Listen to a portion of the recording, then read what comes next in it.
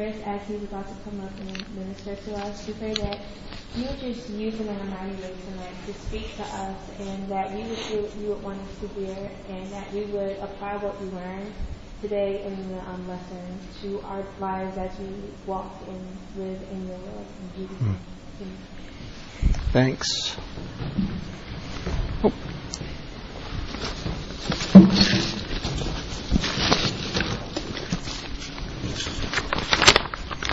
Okay. Hi, everybody. I'm going to come up here. Glad you guys are here, and I know it's tough sledding right now, but the Lord is good. He's going to get you through it, and before you know it, you'll be eating turkey. Jim Bilbray, how you doing, man? Good to see you. Didn't see you sneak in. Tonight, we're looking at Acts chapter 17, and I'll just confess up front, this was a very difficult passage for me to look at, and it's a great passage. It's all about Athens, and it's about the Apostle Paul taking the gospel out further and further. If you remember in Acts chapter 1, the promise Jesus gave to His disciples, the Holy Spirit will come upon you, and you will be my witnesses in Jerusalem, Judea, Samaria, into the outer parts of the world. And right now, Paul is, I think, on the second missionary journey, and he is getting towards those outer parts of the world. He's in Greece. He's traveled that far, and he is preaching the gospel in that city. And this is a city that has very few Jewish people. And as you remember, last week we looked at Acts 13, and that was Paul in a city which had a large Jewish population. He was in the synagogue city in Antioch, preaches the gospel. He preaches it in a way that they understand. He uses the Old Testament.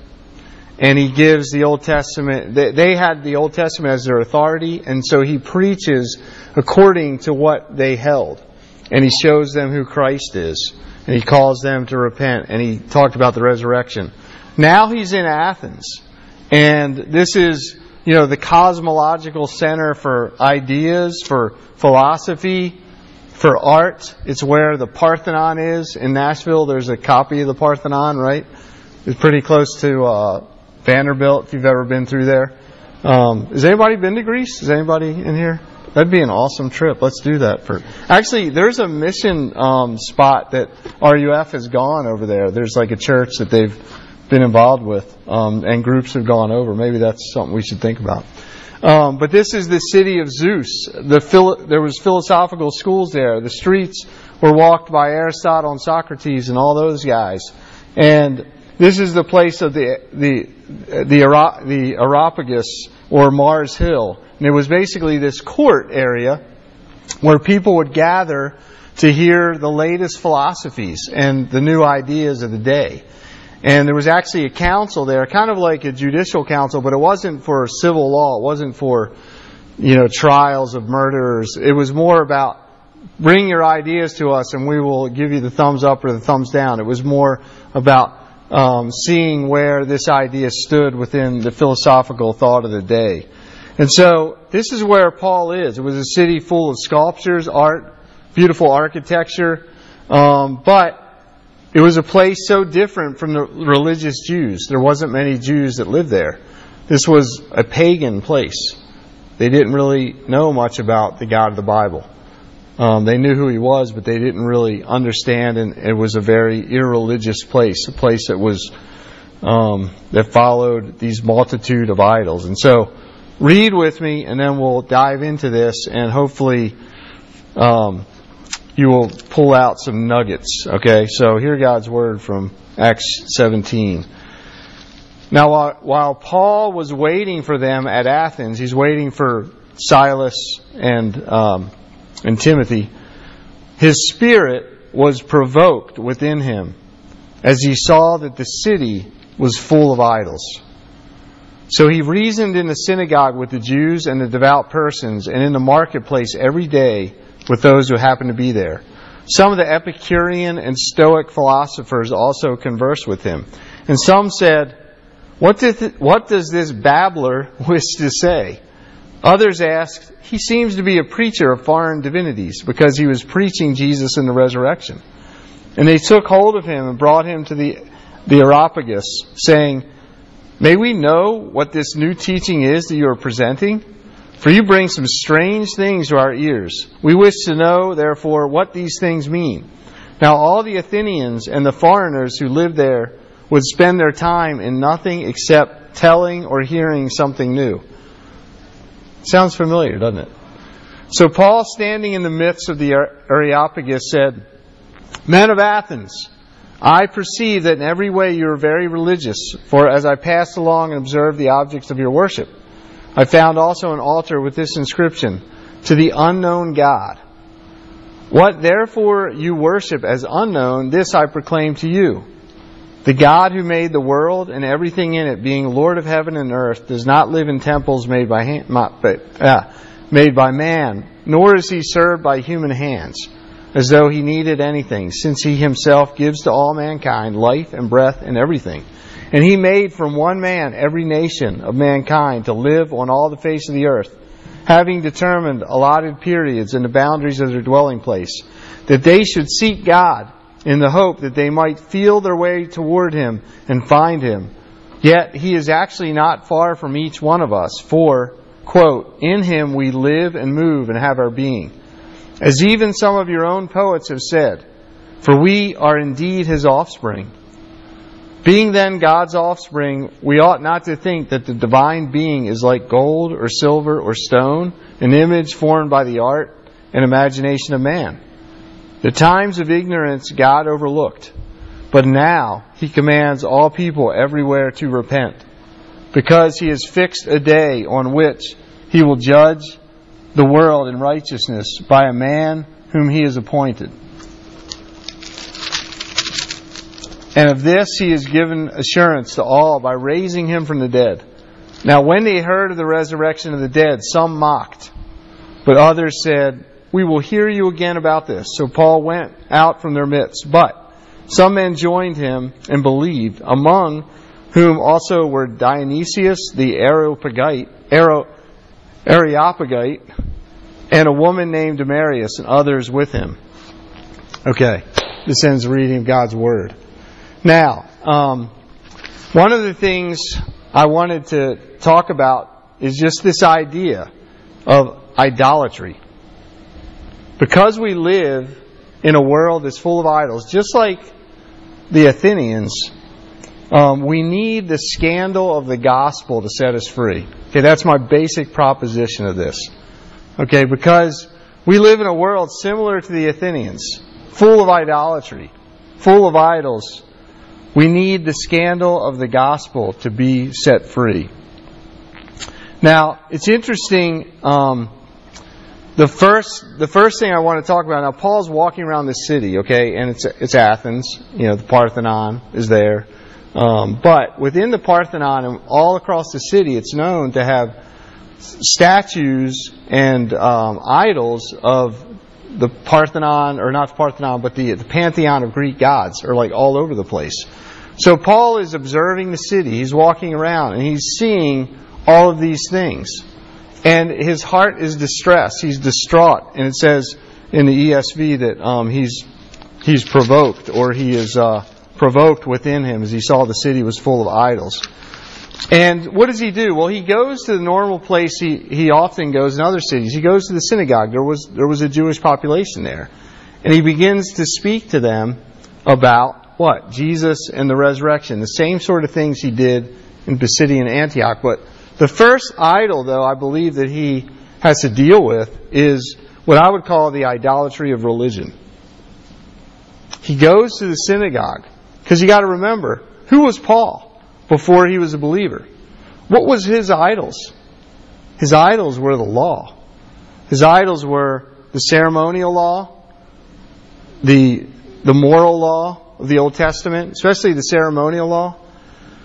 You know, he was all about the circumcision on the 8th day, the tribe of Benjamin, his blood, his status, the Old Testament laws and the Pharisaical laws that came out of that. That's what he held to. That's what he said. This is my God, so to speak. And so when Jesus came along, he saw Jesus not as the Messiah because he wasn't even thinking about a Messiah. Because he had heard that Jesus died on the cross. And to the Jew, the cross, or being killed on a piece of wood, the cross, in Deuteronomy it says, you're cursed if you do that. So when they heard that Jesus died on the cross, immediately Jesus is a loser.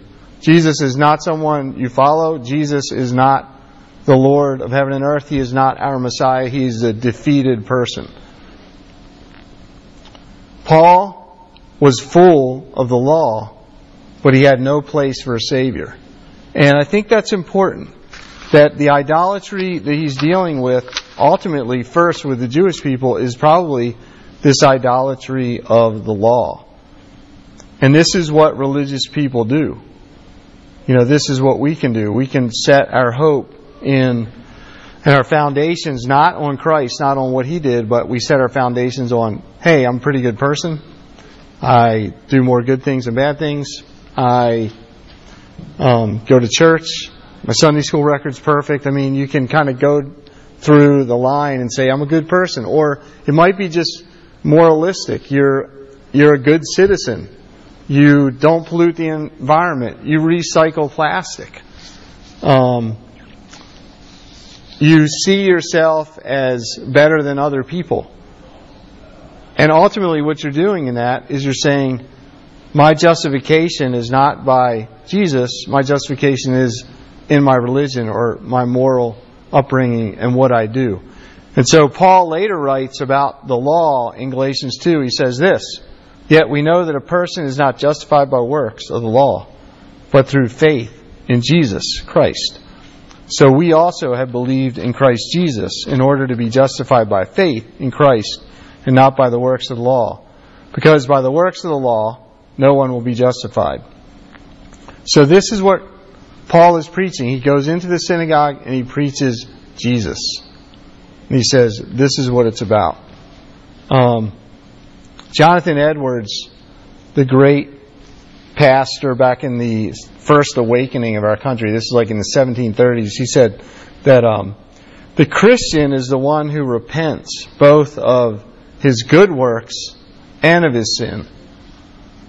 The Christian is the one who repents of his good works and his sin. Now, when I first heard that, I was like, what do you mean? Like, if you do good works, why are you repenting from them? Any ideas? I'll just leave that out for you. What do you think? Why should a Christian repent of their good works?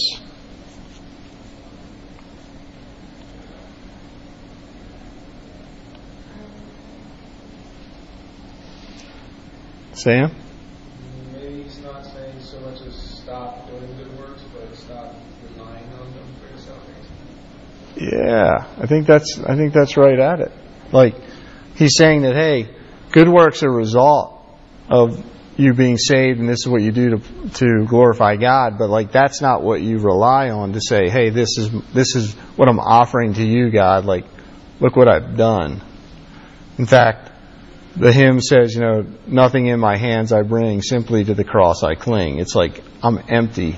Francis Schaeffer said, when we come to Jesus, we come with empty hands. There's nothing we can do. There's no works we can do to say, look at me, I'm justified. As soon as we turn to something, ultimately we're saying that this is our idol. This is what we're holding as our salvation. It's our self or whatever. So that's the first thing I believe he deals with, because he goes to the synagogue and he's talking about the idolatry of the city. But I think first of all he tells his testimony about the idolatry of the law. And that's what Paul was into. Second thing is this.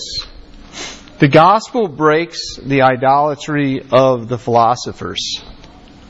The gospel breaks the idolatry of the philosophers. I'm going to read 1 Corinthians 1. Paul later writes this to the Corinthians. And this is a famous passage. You've probably heard it, but it deals with the wisdom of God. He says, where is the one who is wise? Where is the scribe? Where is the debater of this age? Has not God made foolish the wisdom of this world? For since in the wisdom of God the world did not know God through through wisdom. It pleased God through the folly of what we preach to save those who believe. For Jews demand signs, and Greeks see wisdom. But we preach Christ crucified, a stumbling block to Jews and folly to the Gentiles. So here we have Paul now dealing with the philosophical folks, the Epicureans and the Stoics, in the streets of Athens. And as they hear him talk, it's an interesting phrase. They said, "What does this babbler wish to say?" And that word babbler is a word that basically means seed picker. It was a derogatory term. When they heard him speaking about Jesus and the resurrection and preaching the gospel, they said, "This dude is a babbler." And it wasn't a pleasant term. They were saying, like, he's a guy who picks up, like a bird picks up seeds here and there. He picks up bits of truth here and bits of truth there. And here he's presenting all of these strange ideas to us. He's a babbler. He's a seed picker. But when he talked about Jesus, who they knew, they had heard of him, and then also what they thought was anastasis, and that's the Greek for resurrection. They thought he was bringing some new ideas of Jesus and the goddess of resurrection, anastasis. And so they said, well, hey, come and let us hear what you're saying about Jesus and anastasis, resurrection. So that gives him his chance. And so it's funny because God uses a babbler, like he uses this guy who they think is just out of his mind and has some weird, wacky teaching to actually present the truth of the gospel to them. And so, just a side note too, the Christian worldview is not afraid of any thought system or ideas of men or women because it's God's truth. And so even though Paul maybe didn't know everything about Athens or the city, he had a revelation from God, the King of the universe, and he was on a mission to bring that to them. And so he's there in the marketplace. But it's interesting too, as he goes through his message, and I don't know if you've noticed this, he didn't quote any scriptures. He didn't say, hey, back in Genesis or Exodus or we see this, guys, the Bible, okay? He uses the ideas of the Bible and he uses the truth of the Bible as he presents to these Greeks, but he never quotes Scripture per se. In fact, you know what he quotes? He quotes the modern poets and the artists of the day. This is how he presents the gospel to them. Very different than what he did in the Jewish synagogue. Now he's using their own poets. It's as if you hear a song on the radio, or you hear, you read a book in culture, and then you weave that into your presentation, like this truth. And that's what Paul was doing. And so I wanted to just briefly say, who are these people that came up to him, these Epicureans and these Stoics? And I don't know if there's any philosophy people in here or not. I have not studied up a lot on it, but here, let me just give you a brief overview. Epicurus was the guy who started this line of philosophy. This is about 340 BC, okay? So 400 years before Jesus, before this happened. Basically, they saw the purpose of life was pleasure and freedom from pain. So not full out hedonism, because they were more like party and passion until you pass out, but limited passions, because if you got hurt, that was bad. So they were basically conservative partiers. Okay, is what they were into. They were materialists. They didn't believe in a spiritual world. They didn't believe in an ultimate God of the universe. They believed that time, matter, and chance, very much like naturalists today. They had no belief in an afterlife. They believed that when you died, your soul vanished and you were into the material. The soul evaporates. The world ultimately has no purpose, so live and let live. Eat, drink, and be merry, for tomorrow we die. But don't eat and drink too much, because then that would be painful, and then that would be bad. So live like a conservative party pleasure life. Okay. They admired the gods, the pantheon of gods that was out there, but they believed they were aloof to the world, and that's kind of how they like to be, aloof to the world and not worrying about it. Stoics, that's the other guy. This guy by the name of Cypriot Zeno, 340 BC. So right around the same time, this other school of thought, and they stressed living in harmony with nature, and they believed basically in a pantheistic idea that basically the God soul was in everything, like God is in the chair, God's in the trees, pantheistic idea. And they believed in a logos, or this idea of reason, this spirit of reason, which permeated the universe. Okay, so they had a bit more of a spiritual mindset, but a little bit more New Age. So here's the people that Paul is running into, and how does he bring his truth to bear when he meets these guys? Well, they take him to the Areopagus. He's there in this basically a marketplace council area where they're listening to him present. And so Paul begins to speak about the truth of the gospel in language that they can understand. And Francis Schaeffer talked about this idea of a point of contact, meaning when you talk to an unbeliever, there may be a similar thing that they believe that also matches up and lines up with Christian belief.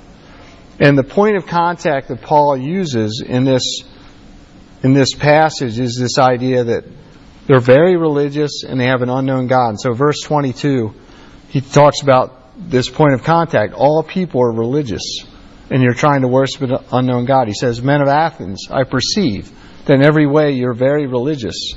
For as I passed along and observed the objects of your worship, I found also an altar with this inscription, to the unknown God." So he notices that they have this desire to worship, and that they sense that all the gods in the pantheon, they don't have enough.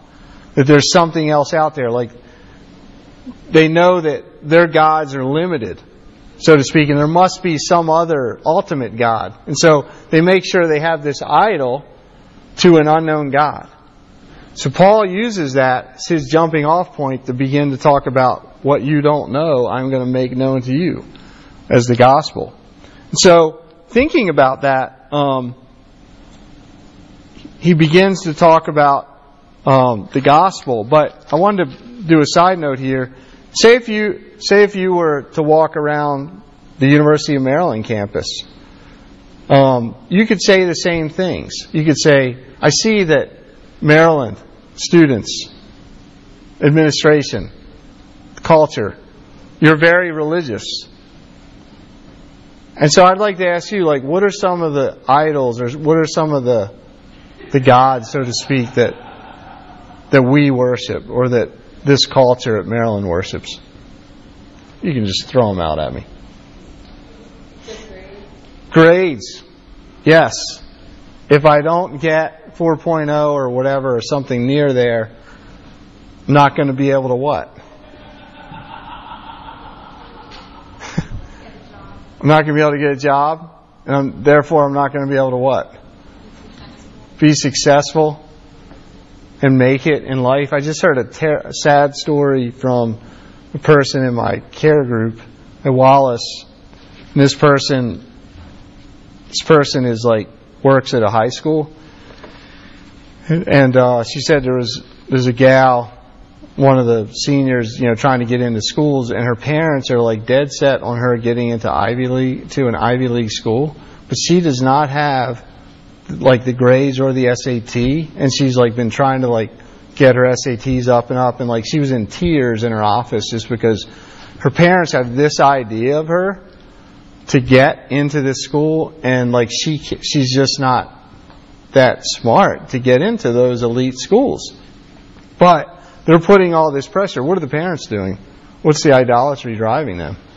Probably the same thing. You've got to be successful. You've got to make it. You've got to be this kind of person. We're going to live our dreams through you.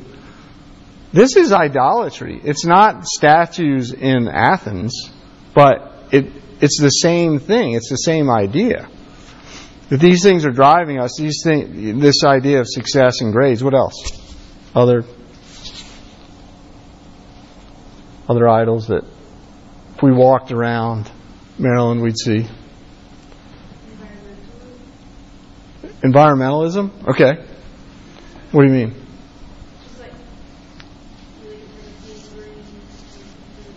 Yeah. And we'd say and again, I want to say all these things are good things too, but idolatry is when you take that thing and make it an ultimate thing, and it kind of becomes your savior, so to speak. But yeah, you could do that with the environment too, to the point where there's no plastic bags anywhere, ever, which is probably a good thing. Other things?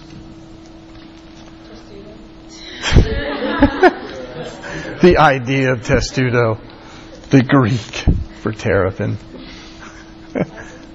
What's that? Pleasure. Yeah, pleasure. Just like the party scene, just, let me not worry about anything. Let me drown maybe I'm not doing well, but at least I can party. At least I can enjoy myself and escape from this life and do this, Sexuality becomes part of that. The hookup culture. I don't need commitment. I can just have fun and do this, and there's no consequences. And the bondage of emotional, problems. I don't have to worry about those, or they think. Yeah. Making other people just, yeah. Right, and it could be relationships or whatever. I've got to have this person in my life relationally, or else, my life is worthless, or I can't function. Yeah. So, part of this is just to understand that this is the way all of our hearts work. So it's not just back in Athens when they had these idols, but it's here right now in our lives. In fact, it's closer than that. John Calvin had a great quote. He said, "The heart of man is an idol factory." The heart of man is an idol factory. So we are constantly making idols. This is why I'm disappointed when the Ravens lose, or the Terps lose, or they don't play defense like they did Monday night or Sunday night against Oregon State. It shouldn't get me mad, but sometimes it gets me depressed. Okay, why? Because my hope is in that I'll feel better, be able to, lift my team up above others. But, that's just kind of a stupid example, but people do that, and it defines who they are. So the point of contact, this idol to an unknown God, is what Paul puts his main point on. Philip Johnson in his commentary says this: the Athenians knew that they did not know what they needed to know about the one who controlled their lives. Their admission, the idol to an unknown God, was Paul's starting point. And so this last part is just, what does he do? Well, he just brings in the gospel. And basically he just talks about three things. God is the creator and the sustainer. He's high and lifted up. He doesn't need us. Secondly, he says He created us to seek and worship Him. And thirdly, He calls us to repent and believe. So basically, without using the Scriptures, He takes the ideas of the Scripture and He says, this I present to you, the gospel. First and foremost, God is the Creator. Okay? So Epicureans, Stoics, and the other idol worshippers who worship the pantheon of gods, God is the Creator. He says in 24, the God who made the world and everything in it, being Lord of heaven and earth, does not live in temples made by man, nor is He served by human hands as though He needed anything, since He Himself gives to all mankind life and breath and everything. So He's saying God is the ultimate Creator. He's your reality. He's your sustainer. I'm here to tell you about that. So this would challenge the Greek pantheon, folks, okay? In other words, he was saying, these little gods that you have, whether it's Zeus or the god of, or Bacchus, the god of drink, the god of war. Who was the god of war? What? Yeah. I mean, all these different gods, these are puny. These are gods who are involved with one aspect of life. And he's saying, you have to serve them. You have to, they need temples built by hands. But he's saying, no, the God of the universe is big. He is the ultimate God. He created you. He doesn't need temples built by hands. He's not dependent on you, unlike what these Greek gods were. The Epicureans saw the gods as far removed from matter. And so this was challenging them, saying, no, God is here. He's involved with your world. Verse 25, he says, He made man in order that they might worship Him. And yet we don't. But not by man-made shrines and sacrifices. And so the issue here is that the challenge was that God was the one who created everything, and He was intimately involved in His world at the same time. So He was high above, He was transcendent, but also He was intimate and involved in their world. Verse 26, He says, He made man from one man, every nation of mankind, to live on all the face of the earth, having determined allotted periods and boundaries of their dwelling place, that they should seek God in the hope that they might feel their way toward Him and find Him. And so He's kind of explaining what they're going through. They have this idea of a God, and He's saying that God actually designed this. He's sovereign about man, where they live, in what geographical areas, and when. Why? So that they would actually worship Him. And so He uses their own poets. He says this, In Him we live and move and have our being, even as some of your own poets have said, for we are His offsprings. So He's using their own poets, this guy by the name of Epimenides of Crete and Aratus. And he's presenting his case without Scripture. The problem is they worshipped and created images of gold, silver, and stone. And so he's saying, no, this unknown God I'm declaring to you, He's not made of silver. He's not made of wood. He's not made of stone. But He's there. He exists spiritually. Then he challenges them. And he basically challenges them by saying there's judgment coming. Verse 30 and 31. The times of ignorance God overlooked, but now He commands all people everywhere to repent, because He has fixed a day on which He will judge the world in righteousness by a man whom He has appointed. Of this He has given assurance to all by raising Him from the dead. So think about Paul. Think about the guts he had. He's all alone. He's in the Areopagus. He's got people that think he's a babbler, and he's saying, guess what? God is coming to judge you for your idolatry. But he continues on. The Stoics, this would not sit well with them, because they believed basically the world was circular and it was more like reincarnation. The history went in circles. And Paul is saying, no, it's linear. It started here with this God who created everything, and it's going to end here with judgment.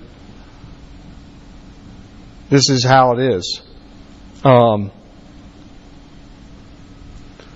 The Epicureans, they didn't believe in an afterlife at all, so this would definitely hit them in the side of the head. But Paul's not afraid to present the truth. Why? Because Jesus had revealed Himself to him. He's not afraid to present the gospel because deep, deep in his heart, he knew the gospel was true. And he knew Jesus, the risen one, he had seen. And this changed everything. He had such a view of God and Jesus and who He was and His commission to go. And he knew who God was. And he experienced God, that he could say to people that didn't yet believe, this is the way it is. This is the truth. In the middle of the Areopagus, when no one else believed, and they were scorning him, he was able to stand and present the truth. And the proof that this is all true, again, he brings in the resurrection. Verse 31, He has given assurance to all by raising Him, Jesus, from the dead. You know, and we talked about this last week, that in all of His messages, in all of the gospel presentations, Paul always talks about the resurrection. And I would say for us, as we may have people in our circles, ask them what they think about the resurrection. Because basically, the argument is this: if someone rose from the dead, you should listen to him. It has authority all of its own. Because Jesus rose from the dead, no matter what you believed before, this is the one you listen to. Because as far as I know, no one else has ever done that. And so he's saying this is the uniqueness of the Christian faith. And this is why you should believe. Because that Jesus is going to come and judge you. Because guess what? He's alive and He's rose from the dead and I saw Him. So this passage, so what happened? Well, the result is 2 people believed. Not a lot at this point. You might think, well, that's not much of a victory. But 2 people, and one guy, it says he is Dionysius the Areopagite. And I have not studied that word, but Areopagus and Areopagite. I'm thinking that this is a dude who lived in that place and maybe was one of the council members. I don't know that because I didn't look in the commentary about that. But if that is so, can you see the influence that guy would have on the rest of that council with the gospel? And so, what is God doing in all this? God is taking the gospel to the most basically the most non-Christian area of the world, Rome, this Roman area, this Greek area, Greece, Athens. And He's presenting the gospel and people are believing. And that's just the seed of it that's spreading out to all of us. And so the gospel is our testimony. 1 Corinthians again, for Jews demand signs, Greeks seek wisdom, but we preach Christ crucified, a stumbling block to Jews and folly to Gentiles. We're going to be called seed pickers. We're going to be called babblers. But we have the truth. And we can humbly present that to people in a way they can understand, using their poets, using their art, using their movies, to present the truth that deep, deep down all people know, but they suppress. This is our call. It's not easy, but the Spirit can help you and can help us present, like Paul did, to people that have never heard about Jesus and have no idea what the Bible says, just because we're made in His image, they're made in His image, we're in His world. And these ideas click when God's Spirit is working. So let me pray. Lord, thank You for this story of Paul, Your messenger, Your apostle, in a place that did not believe. Thank You that You are breaking down the philosophical and intellectual bondage of people way back in Athens, Greece. And Lord, You're still doing that today, where You're opening the eyes of people that say no to You and suppress You because Your Spirit is at work. So help us as we talk to unbelievers to be gracious, to use words that they understand, to use even our own poets and cultural people of the day, Lord, to present Your gospel. So, God, give us Your grace. In Jesus' name we pray. Amen. I'm going to close, sing a song.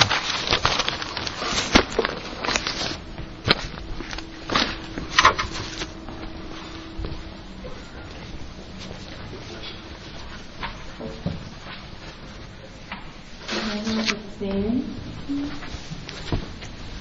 I'd like you guys to sing